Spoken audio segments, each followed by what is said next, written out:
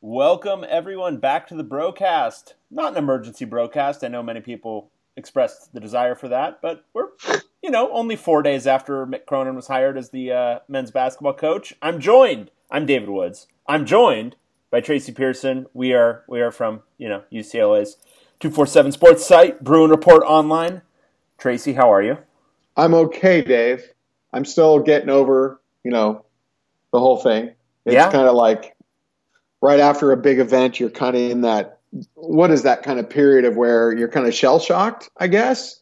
Yeah, I think that's fair. Yeah, yeah. It's kind of like if I were, I shouldn't say, I was going to say I'm in Dresden and I No, just got bombed, but but I probably can't in say that. fairness, most of the people who are in Dresden are either, there's not many of them listening to the show, is what I should say.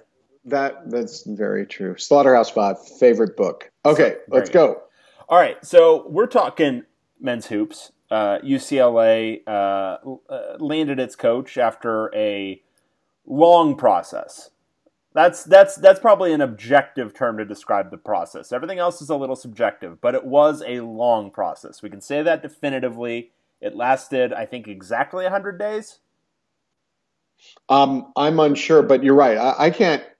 That was a long search, and that probably the length contributed to probably the atmosphere and the feelings. Yeah, I think what I would say to Yeah. UCLA is like, okay, 5 days for Steve Alford, a little bit short. 100 days for Mick Cronin, a little bit long. Could we, I don't know, find some middle ground here? Like 20 days. How does 20 days sound to everyone for the next time?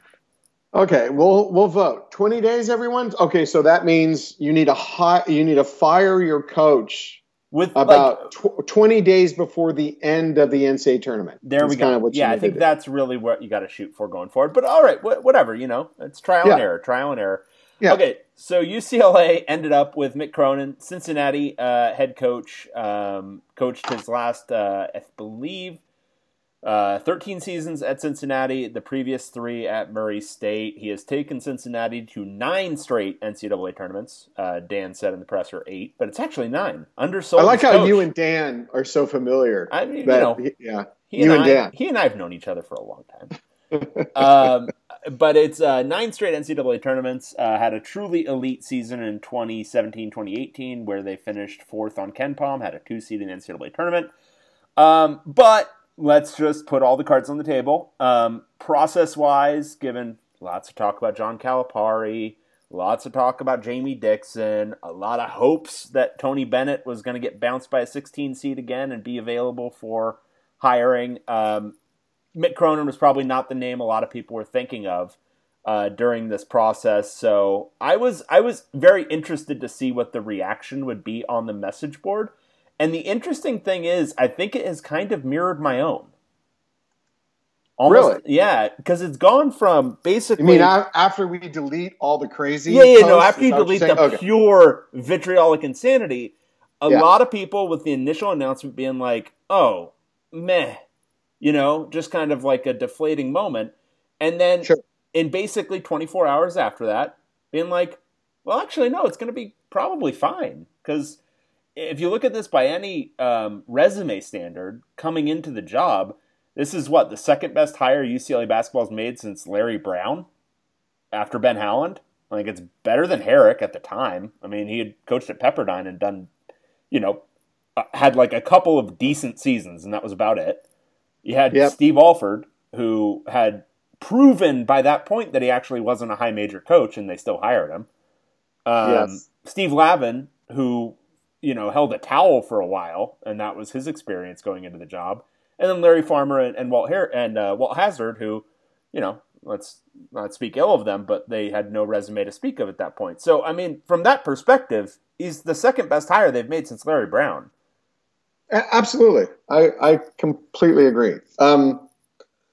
As you could probably know, I'm a little gun shy to talk about any of the whole hiring experience and coaching search. I mean, just as we said before we got on this call, I mean, just about anything I reported, I could just say anything and get just a mountain of criticism. So it makes it a little difficult to try to impart, information. I'll try to do it here, Dave, but I might be a little reserved because, I guess that's where I'm shell-shocked. Yeah. And probably understandably, don't you think? I mean, you get screamed at enough. Eventually, you just decide you don't want to be screamed at anymore. When people are really saying that you have an ulterior motive in what you're posting and what you're saying, when you've put in so much work, when you get some information and you really check in with a lot of different sources and you make it's really painstaking, and then someone just says, oh, either you're making that up, you don't know what you're talking about, or you have an agenda. And I hope you all can understand how deflating it can be. Yeah, I think it is a hard thing for a lot of people to understand, because I've had to explain it to a few people in the past. Like, for my personal part, I don't care about much anything else, but like the accusations of intellectual dishonesty, those bother me. Like at the beginning of last year, when we were might bit critical about Chip Kelly, it was all these accusations of, why are you doing this? What's your motive? What's your agenda? And I'm like, whatever. I'm just calling it what I think it is. If you want to disagree and say my eyes are wrong and I'm seeing it the wrong way and this is why it's better, fine, whatever. That's fine. That's great. But when you start attacking people for what they're bringing into that, and not like acknowledging it, but attacking them for it, then it's just, I don't know. It just gets into ad hominem stuff that's not really worthwhile. And with UCLA basketball, we completely understand that there's a lot of BBS built up. There's just a lot of frustration and anxiety, and that kind of tweaks the way people can think. And when this is kind of the basic impulse of everyone. UCLA deserves a really excellent big name coach. And I agree with that in just basic theory. But like in anything in life, when it comes down to the reality of the situation, you really start breaking it down. Sometimes what you think something deserves or how something should be just doesn't happen. And no matter how often you tell someone, well, this is the reality, and they keep coming back and saying, well, no, and they just default back to square one. That's really frustrating. Like with the explanation about what happened with the Jamie Dixon whole process. If I could say maybe early on UCLA should have just said, we're out of the Jamie Dixon process. I know I'm absolutely 100% certain that because of how difficult they knew it was dealing with TCU, the contract, the buyout, he never was on the front burner. He was always, well, if that can get worked out, we'll look into it, but we can't put eggs in that basket. And I know this. I can't burn a source, but this comes from someone who's, east of us. Yeah. Yeah. And so the way that went down, maybe they should have pulled the plug on it earlier, but I think they knew, and like we recognize that Jamie Dixon generally, in so many ways, is a really good fit for the UCLA job. Just from his record, he's from here. He would value the UCLA job and coaching along the sidelines, where John Wooden coached. There are a lot of things that were just a perfect fit, and if that's a mistake that you kept going back to that because it was so compelling, I probably would have made that same mistake also, because there were so many boxes that he checked. So if that's a mistake, let's concede that as a mistake. But I think I write kind of compassionately about that, or maybe forgivingly, because I think I would have made that same mistake.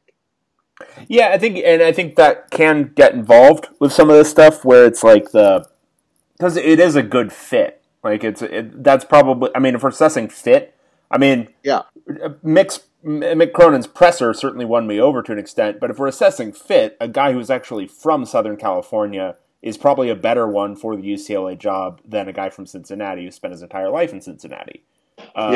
Like if you're looking at it from the hiring perspective. Now, obviously, Cronin made his case in that presser, and I think he did it in a compelling way that, no, this is a great fit, and he really loves and wants the job. And I thought he was very compelling in indicating that. But in the initial stages, I mean, it certainly makes sense why you would try to see if there's any way for it to work with Dixon. But the process, I think it's kind of done to death at this point.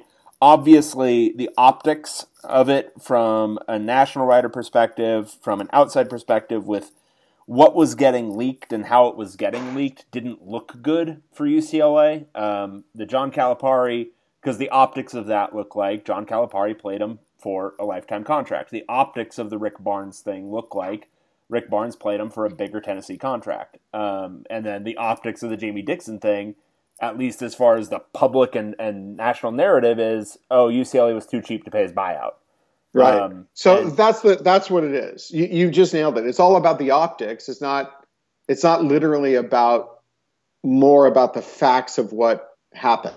And what I would wish, I think, is that if there was one thing I would have fixed for UCLA, wherever these leaks were coming from, leaking a public counter narrative, because just getting it out there to kind of the same national voices. You know what I'm saying? That there. I think you're right. I think this is if I'm citing there. I think there's two things that were wrong with two main things. One is that you just have to concede in this era there are going to be leaks. Not even from you. Let's say there's nothing on your end. If you're going to go try to talk to John Calipari, and let's say John Calipari is actually serious and wants the job, you think you can sit on that? John Calipari? I mean, that guy would tell everyone, he'd tell 25 people within probably 5 minutes. Right. There was no way in this era if you talk to a coach, you got to talk to the coach, you got to talk to his agent, you got his financial people are going to call. He's got people he consults with, and then their little circle that's 20 people. There's no way. You just have to concede there are going to be leaks. And the thing is, do you change your search because of those leaks? I don't know. I seriously don't know the answer to that. To me, that was one of the issues, and I don't know what's right. The second one, and I've been saying this forever, and this is another tough one, but my instinct about the UCLA job is go out and get a really good coach. You don't need a big splash. You don't need a big name. UCLA, if you get a good coach and a good coaching staff, UCLA will take care of itself more now than ever because the Pac-12 sucks.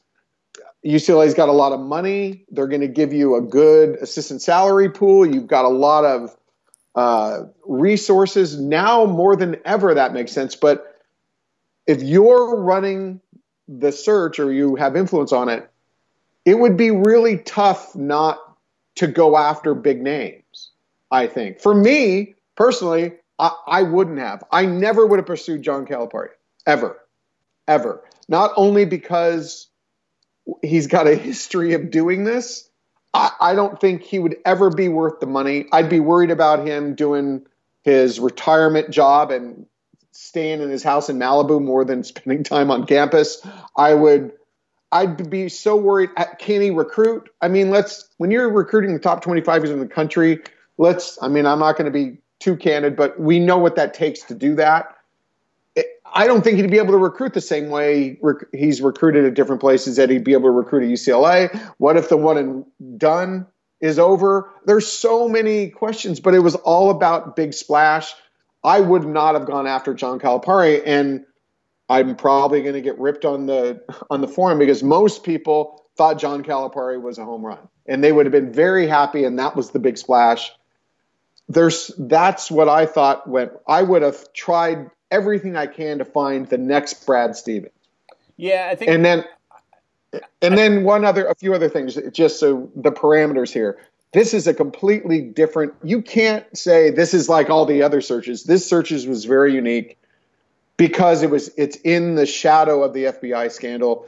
Everyone doesn't know, but there are people you just couldn't touch. And I know everyone says, well, UCLA has too high of standards. There are people that the vast majority of programs are not touching right now because of the FBI scandal. There's also a lot of things because of the Me Too movement, and a lot of things that I think are finally coming to light about people's behavior in their workplace. That is excellent and has always been needed. But there are things that, coaches have done 20 years ago that they can't get away with now. And let me just tell you this too. The coaching industry is a scummy industry. It's scummy. These guys, for whatever reason, there's a vast number of coaches who are just not good people. They have a lot of skeletons in their closets. I hate to break it to you people, but this is how it is. I talked with some people I know out there in recruiting circles, and I mean, we laugh at what we all know and have heard for years about so many of these coaches where 25 years ago, you used to be able to, or even 20 years, keep it under wraps. When I first started doing this job, we'd go to Las Vegas for all the AAU tournaments. Every single assistant coach and head coaches were at strip bars. Not that I was ever there, that I knew that they were there personally.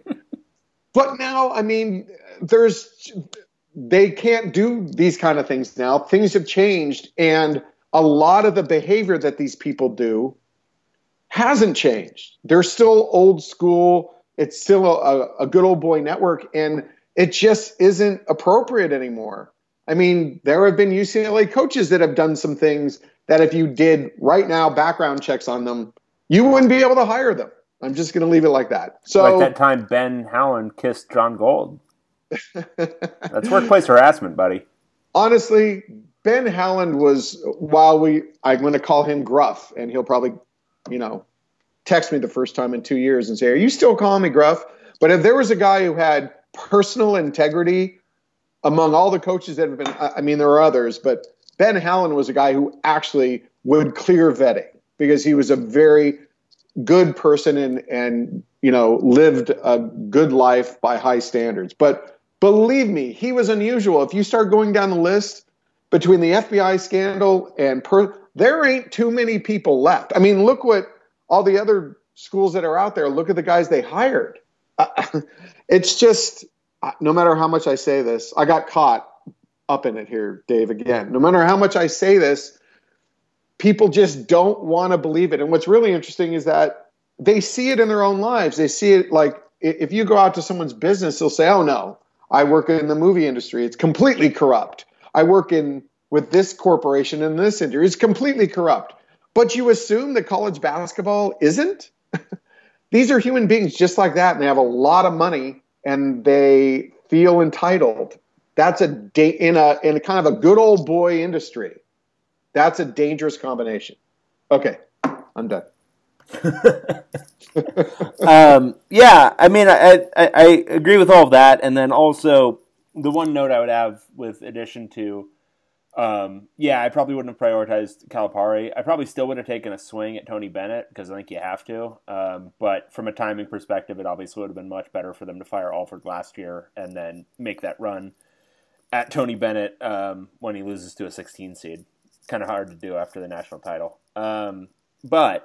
So, all right, that's all the process stuff. Let's put that to the side. They hired Mick Cronin from Cincinnati. I watched his presser. You were at his presser. I came away pretty impressed. I liked the guy a lot. You keep talking about how impressed you are. I'm not, rather than me saying it, because then someone will say I'm touting the company line. See, you're all gun shy now. No, but I was predisposed man. To not like him. Like I was predisposed to be kind of meh about the whole thing, and then I watch him and he's like. I guess what I was, and we always say, oh, they should deprioritize, connections to UCLA and all that kind of stuff. But I was so sick of watching later years Mora and Alford, like just not give a crap about being at UCLA. Like, not give a crap about the school, whatever. It's just this is just the place I work, like all that stuff. And it was all from the beginning. Obviously, Mora developed some resentments later on, but seeing the guy who like very clearly is like happy to be there and super excited about it and super excited to be coaching UCLA, that was refreshing. Right. And now just a little bit more on process. So get this, while you're part of the search and you're looking at all these guys, and while your negotiations or while you're pursuing other guys, it's just like it's a minefield with other guys.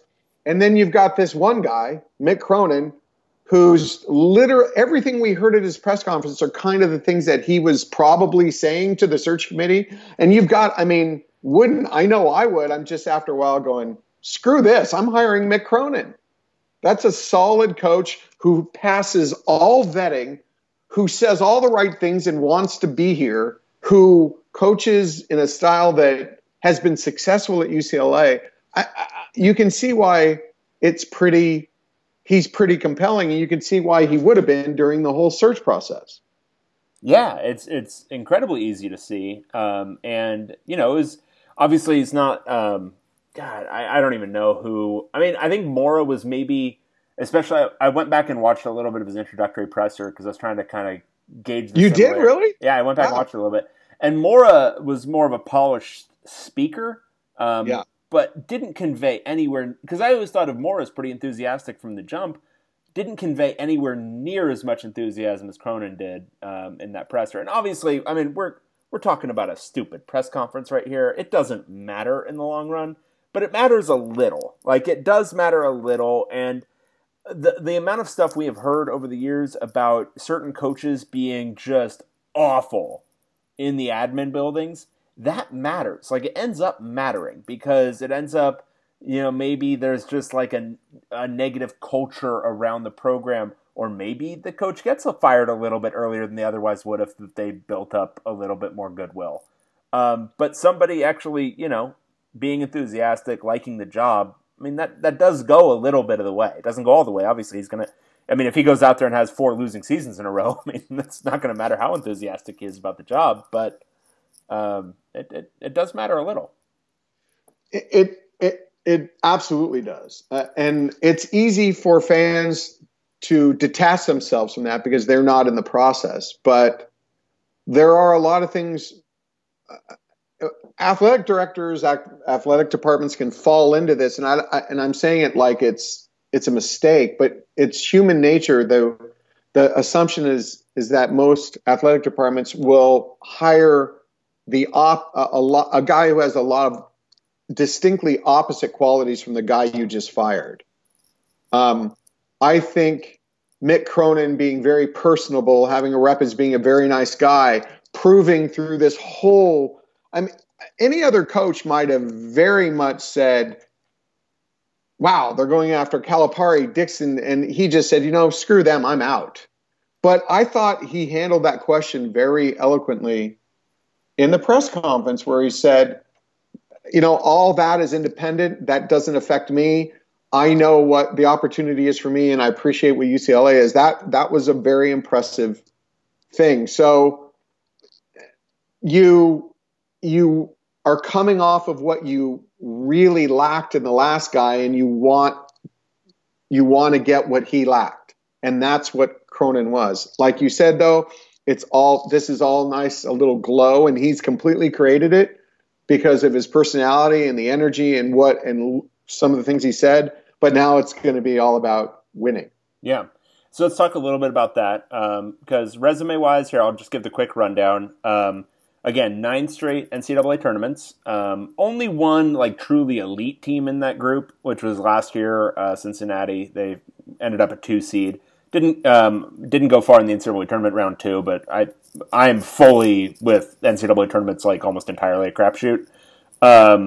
Otherwise, a lot of pretty good. And with Cincinnati is not necessarily Bob Huggins' Cincinnati. I mean, it's now technically in a mid-major conference, the American Athletics. So it is a kind of a different deal. They're recruiting from maybe a different pool. All those old school Big East teams, and then before that Conference USA teams, but Big East teams especially could recruit New York a little bit more effectively than probably Cincinnati can now.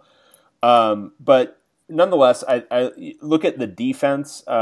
In 6 of the last 9 years, they've had a top 20 defense on KenPom. So, the talk about him being a defensive coach, I think, is dead on. He seems to run a matchup zone, which, kind of is sort of that technical zone with man principles. It'll be interesting to see if that adapts at all at UCLA with potentially a higher level of athlete. But the offense is probably the concern going forward. He's only had, I think it's 2 top 50 offenses ever on KenPom. They're the most recent, or 3, sorry, the 3 most recent years, but never a really good offense. He's only had 1 top 40. That's KenPom offense. Yeah, this is adjusted offensive efficiency on KenPom. Okay, out of curiosity, what was Ben Howland? Ben Howland was always pretty good with his elite team. So if you go to UCLA, here I'll give you some context. And what was Ben Howland at Pittsburgh before he got UCLA talent? So Ben Howland in his final year at Pittsburgh, he was 14th on offense. Okay. And then the years at UCLA. So the first year they made the tournament, he was 80th. That was that Dijon Thompson team, 11 seed. And then the first Final Four team, 31st. Second Final Four team, 27th. And third Final Four team with Kevin Love and everybody was 7th. And then actually, his best offense was the year after with Drew Holiday and everyone. That was 3rd. Right. But still, those are each of those Final Four teams and the year after, they were all better offenses, or at least ranked higher offenses than anything Cronin has produced to this point. Now, you would expect with a higher level of talent, he'd be able to boost that up a little bit. That's just my concern, because Howland was able to do that before he got to UCLA. Like at Pittsburgh, He had a highly efficient offense. Absolutely agree. I think that is clearly the major concern. I think, though, here's the thing. From this perspective is if he had consistently had top 20 offenses to go with his defense, I don't think he'd be hiring him. He wouldn't be available. Yeah. Yeah. I think that's a fair point. Yeah. And this is related to this when we're talking about success. If you look at what coaches do you think, Dave, in your opinion, are guys who hit the ground at UCLA and are immediately successful in winning? Like Jay Wright, Mark Few, right? Yeah, it would be, technically Alford. Alford walked in and inherited a ton, but that was his best year, that first year. Yeah, I'm not even talking about KenPom. I'm saying, in your opinion, what coaches out there in college basketball? I wouldn't even include Jay Wright and Mark Few. I think the ones who would do it would be, like, I would anticipate, like, I don't know if anyone. Are we just talking general UCLA or UCLA next year? Let's make it a little bit real. Like UCLA over the next couple of years, what coach is such a good coach that he could come in and turn this thing around because of the influence of his coaching, that his coaching is that good? See, I might be of a different opinion than you. I think generally anybody with a defensive mindset within 2 or 3 years should have this puppy completely turned around. I completely 100% agree. But what guys do you think have less doubt that they would be able to do that? You're talking Tony Bennett. I think John Calipari would bring enough true freshmen that they'd really be pretty good next year. Right. But yeah, you're talking like the top tier of coaches. Right. So basically guys who were all unavailable. Yeah. Right. So that's the thing. Among the available, I just keep going back to that process, don't I? Among the available guys, I don't know if you're going to be able to really, when you break it down guy by guy, who has the resume and then who Tracy, has the personality. Do you have PTSD from this search? Yeah, I do. I need to go see someone. I think you really do. Like, I think you're having like Nam-like flashbacks. Any good therapists out there who are willing to give me a discount on some therapy? I think you could really use a good session on a couch, just talking this out. This is helping. I'm glad. Talking this out right now. I'm venting right now. I'm glad. Yeah. I'm glad. This is great. This is like therapy. Yeah, maybe we shouldn't publish this. No, I think it's good for everyone out there who has a little bit of PTSD. They can listen to you and they can be like, okay, I'm not alone. Okay. Yeah. So, but from what you just said, he fits the criteria of you think he's someone who'd be able to come in and turn this around pretty quickly at UCLA. Yeah, because, I'm also of the opinion still. So backtracking a little bit to when we were talking about the assessment of the job, because I think people are conflating a few different things. It's this appeal to authority thing where they're like, oh, well, we're not actually that good of a job, speaking in the voice of a UCLA fan, because all of these coaches didn't want us. And again, I have to reiterate this because it's like my longstanding theory now. Nobody's good at doing things. Like, nobody's good at assessing things like this. So wait, let me just stop. I have PTSD. What would you call that when people just have that horrible of self-worth? I don't. Depression. Okay, there we go. But I guess it's just, why would you assume that all these coaches have anything like a really good assessment of this job? Like, they're not perceptive individuals for the most part. They're basketball coaches. Like, come on. They look at the last 5 years and they see, oh, Steve Alford, he played at Indiana. And he did some things at New Mexico. Why wasn't he able to win big there? What voice is that? That's a great voice. This is like, I don't know. It's like, I don't know what it is. I don't know. I like it. It's like Elmer Fudd. There's a lot going on there. There's a lot. It's all that, and it's just, just because they have this really limited view and they don't really understand the nature of the job doesn't mean that the reality is and that it's still a very good job. And you're going to throw media into that perception too, right? Yeah, well, because it's all this really dumb noise that you'd be silly to think that it doesn't infect the actual thinking of these people. That the fact that Gary Parrish is writing all kinds of dumb stuff, Pete Thamel's writing all kinds of dumb stuff, all these guys, Jeff Goodman's writing all this kind of dumb stuff. The fact that they're all doing that stuff affects the perception that a John Calipari has about the job, but it affects the perception that all these dudes have about the job, except for apparently Mick Cronin. But my point is, it's still a very good job, and going back to what I'm talking about with Mick Cronin and any defensive-minded coach, I pretty much still think any coach with a pulse can win here. Like, if you're just pretty good at it, it's easy to recruit here. Steve Alford didn't know how to recruit. Still recruited really well at UCLA.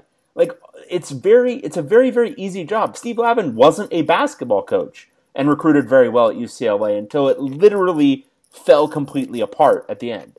But everybody recruits well here, and if you recruit well in basketball, much more so even than in football, if you recruit well in basketball, you're going to have a lot of talent and you're going to have some good teams if you can coach them a little.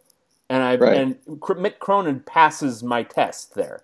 He can definitely coach at least a little. We know for sure he can coach at least a little. So yes, I think he'll have some success here. You know what's amazing to me too is this is something I think we all should kind of just dwell on. And you completely said it.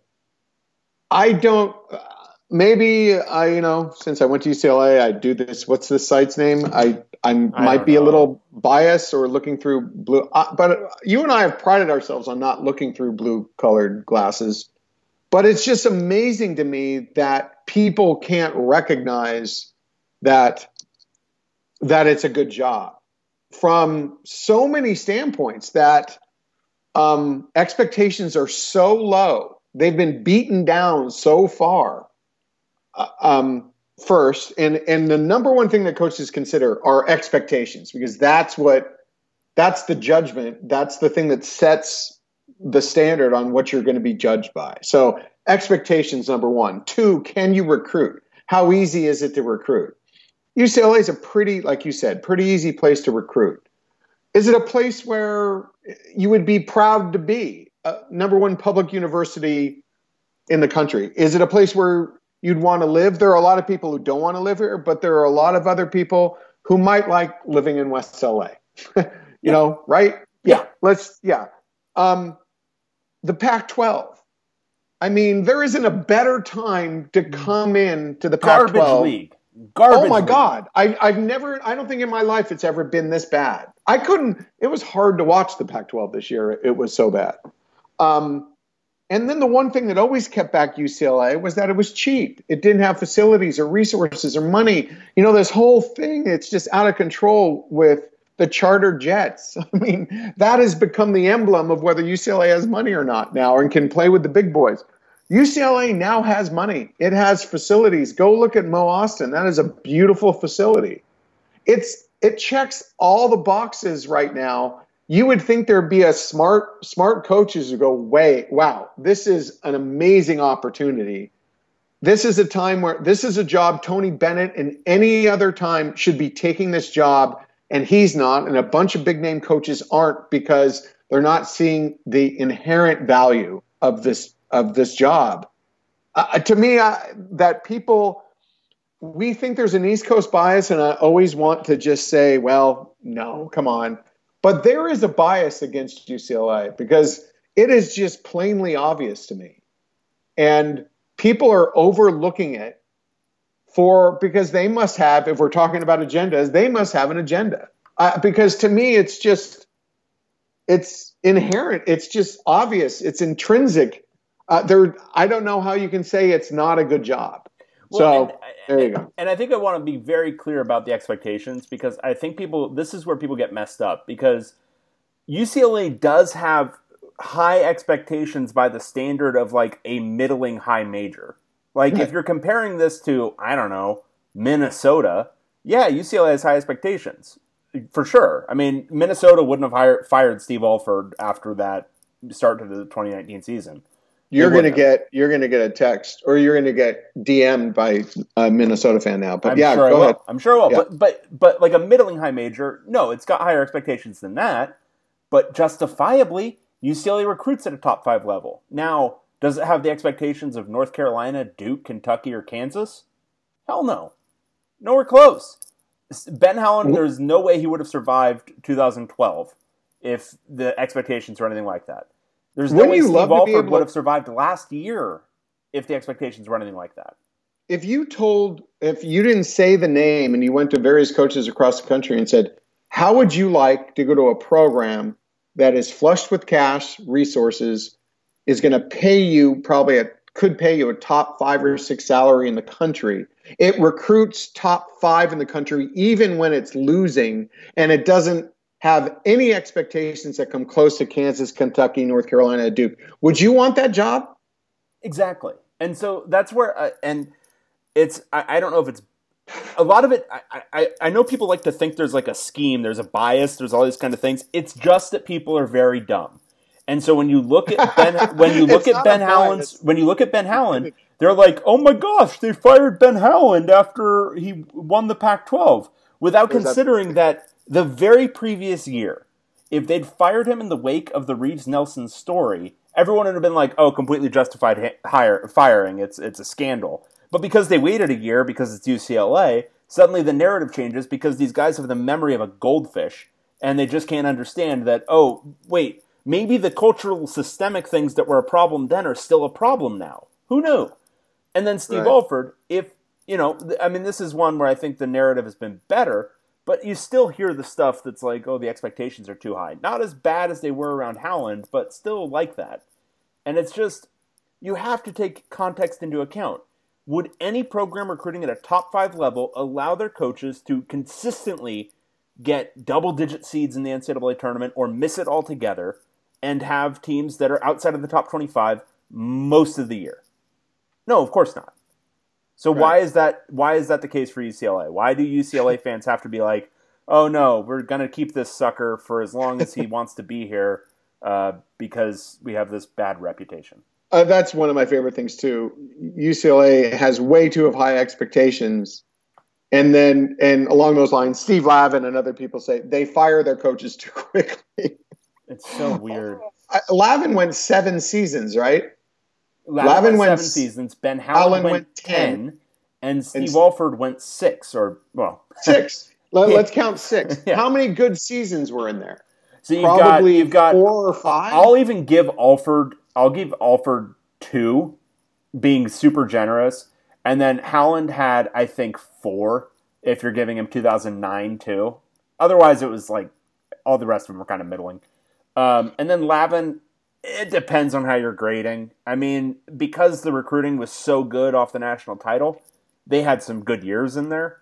But I'd give him probably 3. Yeah, the Elite Eight. It's just so weird. Do they fire coaches given performance? Do they fire coaches unjustifiably or quickly? Yes. If it's Washington State, yeah. I mean, that's the thing. It's just that's why I think, can it really just be stupidity, Dave, or is there a bias? No. I've come around to the idea that it's mostly these guys being ignorant, stupid, no memory whatsoever. Because I've been around enough media types now, you know, and so have you. Like, they're not, like, by and large, a sharp class of people, especially sports media. It's a lot of dummies, and it's a lot of dummies who also get their ego into it, especially when you get to the national columnist level, and they've just got their heads shoved so far up their own assholes that they're actually inside of their own heads again, but there's now like a double layer of skull. Yeah, I think that's one thing that people always don't get is journalists the media, they're all human. They all have and especially now, it used to, a long time ago, journalists were supposed to be more objective, but now it's just the standards are so lax and out of control. These are all humans that have their biases and are able, and now they have platforms. They've got these soapboxes that they can get on and just rattle off their opinions without really any adherence to objectivity in a lot of ways. So I'm stupefied by that smart people don't just sit down there and go, okay, don't put a name on this job. Let's just look at the things it has going for it. And you go, oh no, that's an elite job. Yeah. And that how it's proven. And I was even writing that the brand has been so diminished because of, but whenever I talk brand, I hate that because that's all about, like what you said, that's all about perception rather than real value. That's what brand means to me. I hate that word, and I know it's just literally the reality here of life. But there's a value that just because your brand's diminished, that doesn't mean the value is. There's an intrinsic value that people aren't seeing. I'm kind of stunned by the whole thing. It reminds me, I should have looked this up. There's a book that coincidentally, Steve Lavin and another guy, Matthew McConaughey, advocate as like their personal Bibles. And I can't remember the name of it, but it's all basically the book just advocates style over substance. That's what you do. Just fake it until you make it. And that's what it's all about. And it just seems like that there's such a lack of recognition of true value. And it is all about branding and faking it, and I don't know. Yeah, you're right. I need therapy. Yeah, I think you could use some. And look, we all could. We've all been watching UCLA do its thing for a number of years now, so I think we could all use a substantial amount of therapy. And then you got to give Mick Cronin a lot of credit because he gets it. Mick Cronin gets it. He gets it. I mean, it's not just obviously you could say, well, it's a step up for him. He's making a lot more money. I'll get a lot of things for $4 million a year too. Right. But there's obvious the knowledge and awareness of what UCLA is at least in his brain to where he's saying it, as opposed to like others who don't even have that kind of grasp of what it is. So he obviously does get it, and I think that means a lot. Like you said, there are a lot of stupid people out there who don't get it, and he seems to be a person that gets it. Yeah. All right. Well, I think we talked this enough. And should I have a GoFundMe for my therapy? I think you should. I think that would be good, and I think people would pay it. I think they really would. All right. Well, we'll be back again with you guys, I'm sure, very soon.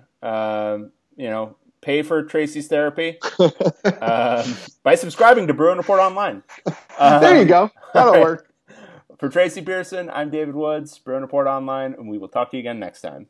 See y'all.